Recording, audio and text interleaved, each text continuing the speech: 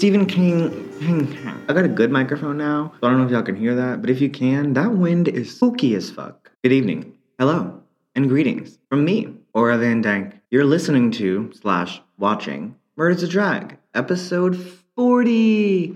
Woo! It's not 40 videos, though, so we'll have to do a different... if I would have started this as a video series, things would be a lot different, huh? 40 podcast episodes, 40 episodes of Murder's a Drag. Put that in your pooper, I'm glad you're sticking with me through this. I wouldn't have if I was on the other side of the screen, so I'm so glad that you have. I've got a bunch of downloads, 250 in the past 30 days. That's great. Wonderful news. I love that. I didn't know my podcast was that popularly listened to, so I'm glad that we are at that point. How are you out there? I'm so sorry that I ask you so many questions. I feel like a dentist, like my hand's in your fucking mouth. Like, how are you supposed to answer me? I'm not there. I'm there in spirit, so if you want to answer, you can answer. I started my show a lot longer than 40 weeks ago in my little corporate job back in North Carolina, looking out that window every day, contemplating shattering through it and running to my car. And here we are. I did it. I did exactly that. Genuine congratulations to myself. I'm also excited this week because I got an email that 9 days ago, or I guess 10 days ago now, my degree was conferred, aka I graduated college. 5 years later, I have my degree. I am super excited about it. I'm degreed, begreed, and motherfucking need. What? Who told me I was capable? Yes, so this week I've decided officially the news is in, the jury's in, I've lost it. In quarantine, I've quarantined forever now, and my mind is gone. My mind is back out in public. My mind went to the bar, and I'm not speaking to her anymore because of that. Not an excuse. I know we're all going through it. Possibly an explanation as to why I'm gonna be so unhinged until that changes. Who knows when? Here we are in the future. This week, I was reminded of a tragic murder that was depicted in It Chapter 2. Although the movie was forgettable, that scene was based off of a very true story, save for the clown being the murderer. That's obviously not what happened. Adrian Mellon, the character in the movie, is harassed, attacked, and thrown off a bridge by 3 teenagers. And that's the true part of the story. Adrian Mellon was, in all reality, Charlie Howard. And his case is quite heart-wrenching. Now, I'll be entirely honest. The English major in me loves Stephen King. I love the way he writes, the almost unnecessary descriptiveness of his writing, the world building, the character development. It's all like some of the best. But the sex, the rape, the molestation, all of that is just, it makes me very uncomfortable.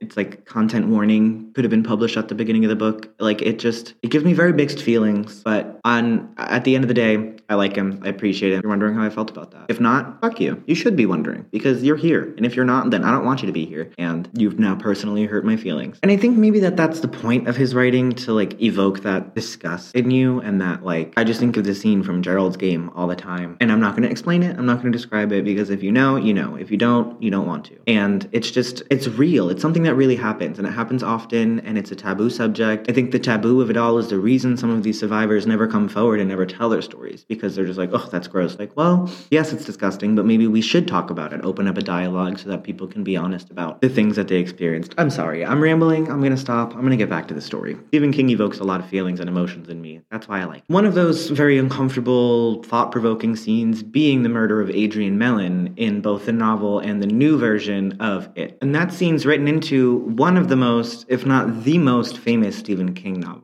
And we all know that those things sell like hotcakes. So this was important for him to write about, and I'm glad that he did, and he chose to write about it. And I'll mention now, for those of you who don't know, Stephen King is from Bangor, Maine. That's his hometown. That's kind of important. I also kind of gotta mention that there was this possibly inappropriately titled, just based on the manner of Charlie's death. It's a poem written by Mark Doty titled Charlie Howard's Descent. I don't like the way it's titled. A little dark for me. But hey, that's poetry. That's art for you. Anyway, Stephen King did a great job depicting it, like I said, evoking that sense of dread, suspense, tragedy, heartbreak, all of it together. It was a good way to depict the murder. There's nothing really good about the murder, but it was a good way to get people talking about it. And it certainly reminded me of when I read about the case for the first time. The real Adrian Mellon, aka Charlie Howard, I guess that would be the other way around. You guys know what I mean. Charlie was born January 31st, 1961 in Portsmouth, New Hampshire. His parents wanted to have a kid, so they did. that kind of a deal. I personally was a surprise. Sorry, Mom, for sharing that to the public, but I like to say accident. She likes to say surprise. So his parents were very loving. They nurtured him. He didn't have a shitty childhood.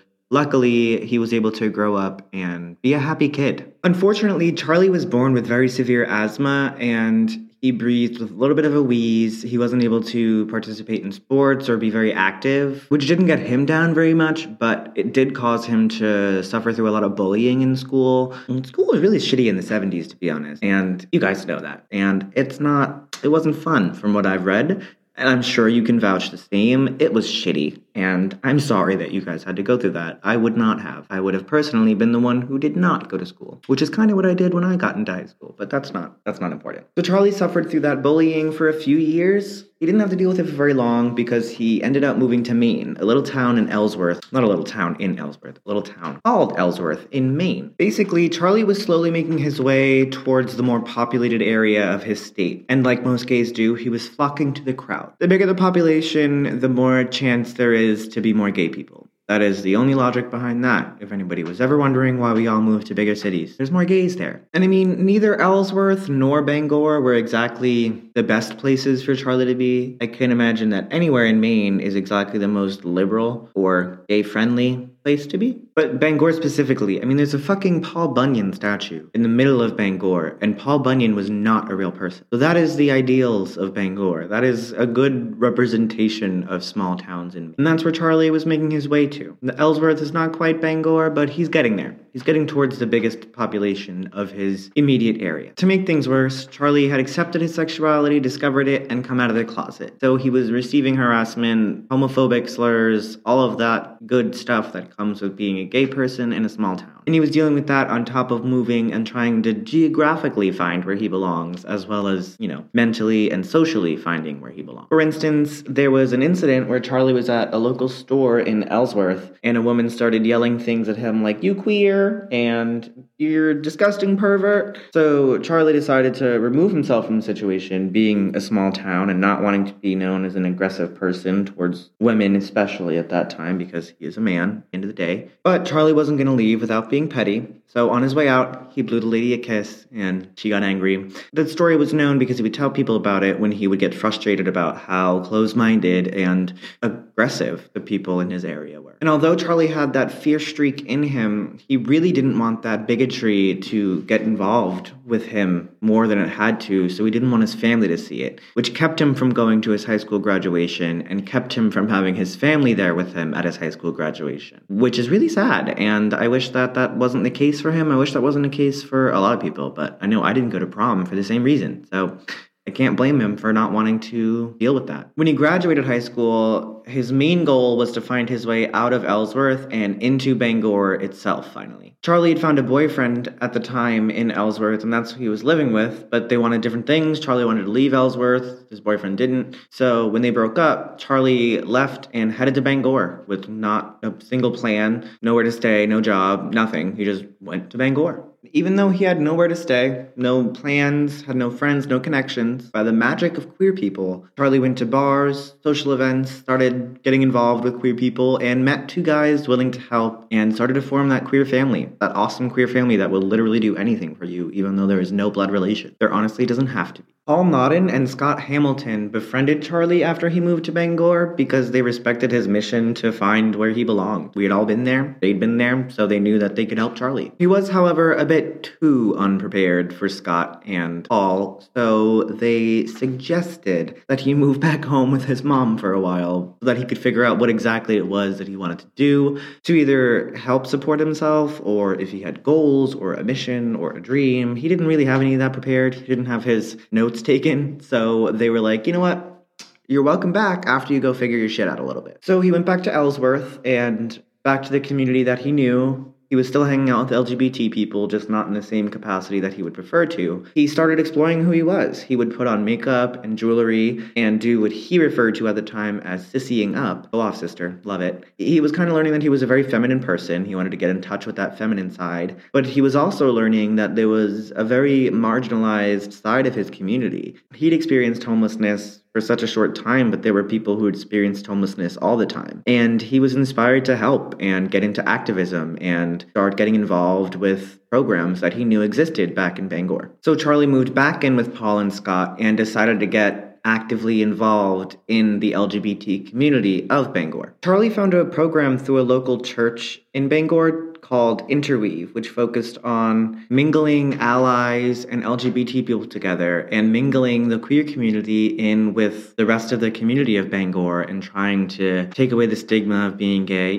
just normalize being gay. Charlie made a ton of new connections and friends through that program. He went out with friends. He started, creating a little group for himself where they'd go to the bar, they'd drink together. He even made a meal for Paul and Scott to pay them back for all the help that they'd given him. So he was really getting his shit together, just like he said he would. Charlie became successful. He started making it on his own. He was able to rent an apartment, and he even adopted a little baby kitty. And he was at the point in his life where he was being as open with who he was as he wanted to be and as feminine as he wanted to be. Publicly, privately, everywhere. He wasn't scared. A person living openly in their identity, a way that went against what they thought, triggered homophobes and bigots in the area to focus their attention and violence on Charlie. And they murdered his pet. That's all I'm going to say about it because it makes me sad. But they're disgusting people, and I wouldn't be sad if they died slow, horrible. That's just me. Like I said, Charlie was very involved with helping the local LGBT community through the program Interweave. And on the night of July 7th, 1984,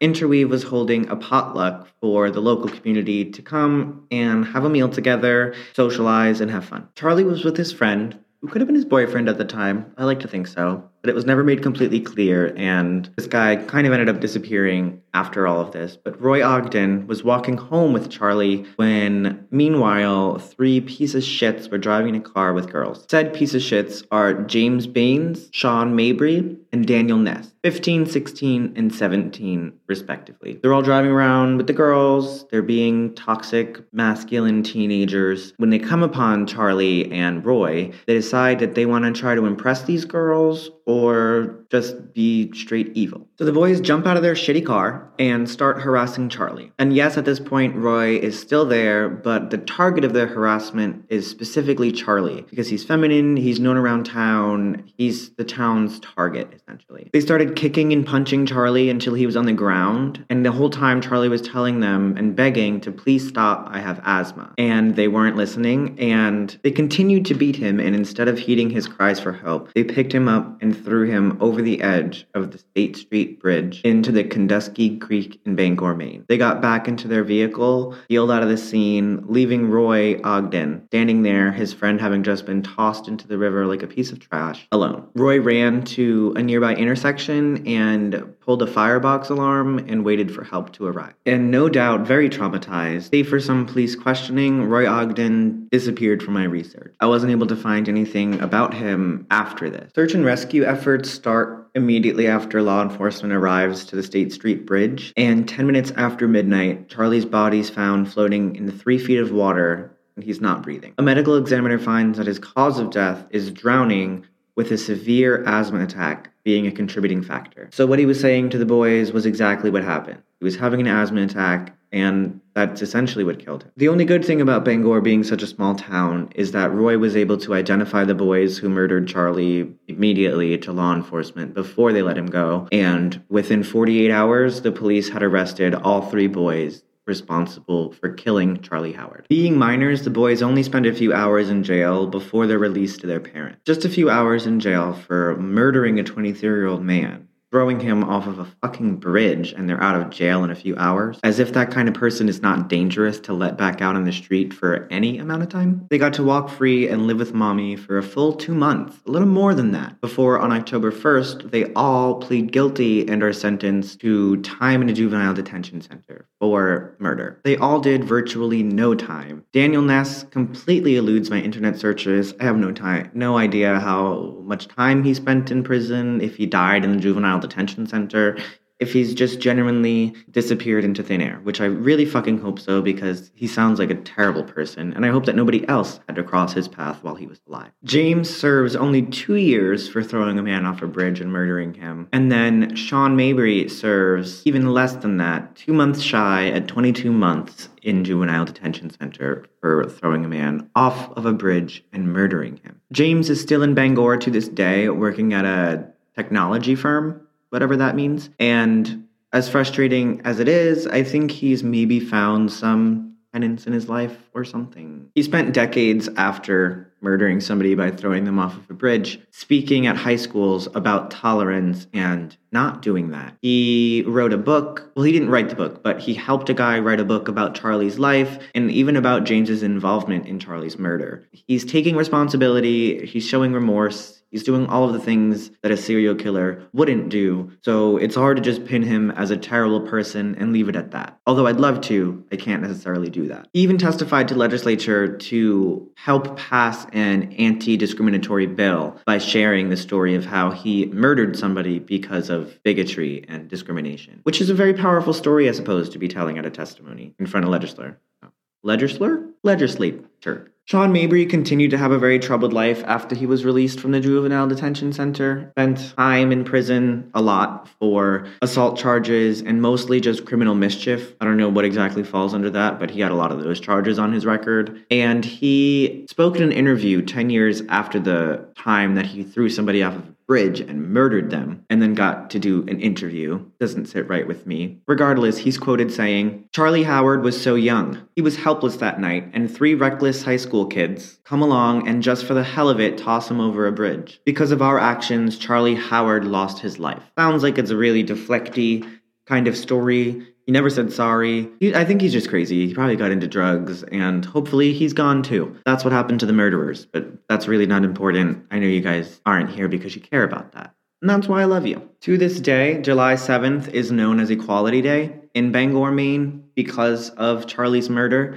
They celebrate their equality, and they're now Rainbow Crosswalk, Rainbow Flag neighborhood. It became a very gay kind of neighborhood in Maine. And it's definitely one of the more liberal towns. Not that I've ever been. He's definitely being actively remembered in his community, and unfortunately that sometimes comes with bigotry still. And in 2009, his memorial that was made for him was vandalized with the words "Die Fag" spray painted over his plaque. It was a really cool lady, though, that kept his flowers up, weeded the area, just kept it pretty over there, named Mickey McDonald, and she got it on the news, she got it fixed, donations came in, the memorial was re-beautified, it looks amazing now. The community does a lot for Charlie. Back then, they even started gathering on the bridge and tossing flowers into the stream where Charlie died, and to this day, they toss flowers off of the State Street Bridge in memorial of Charlie and the murder that took place there. It's a really powerful thing for them to do every year. And one time, in a kind of dumb interview question, Stephen King was asked if he feels responsible to fix LGBT rights in Maine or in his hometown somehow. And although the question is stupid, his answer I liked. He said, "I don't feel responsible exactly, and I'd never lay that on the community. But it's our town. We live here, which means we have to live with Charlie and continue trying to make it right." Yeah, like I said, dumb question, but I think he answered well. I like that. On that note, time for me to transform a little bit. Okay, that's the finished look for this week. That's the mood because I graduated college, so that's where we're at. I broke the lights behind me when I did that, so that's fun. Anyway, I hope you enjoyed this week's episode. I hope you learned something about the person that most of us saw be murdered in the beginning of a very popular movie, that it meant something, that it was a true story, that even the writer of the book that got turned into the movie knew it was true and wanted that to start a conversation.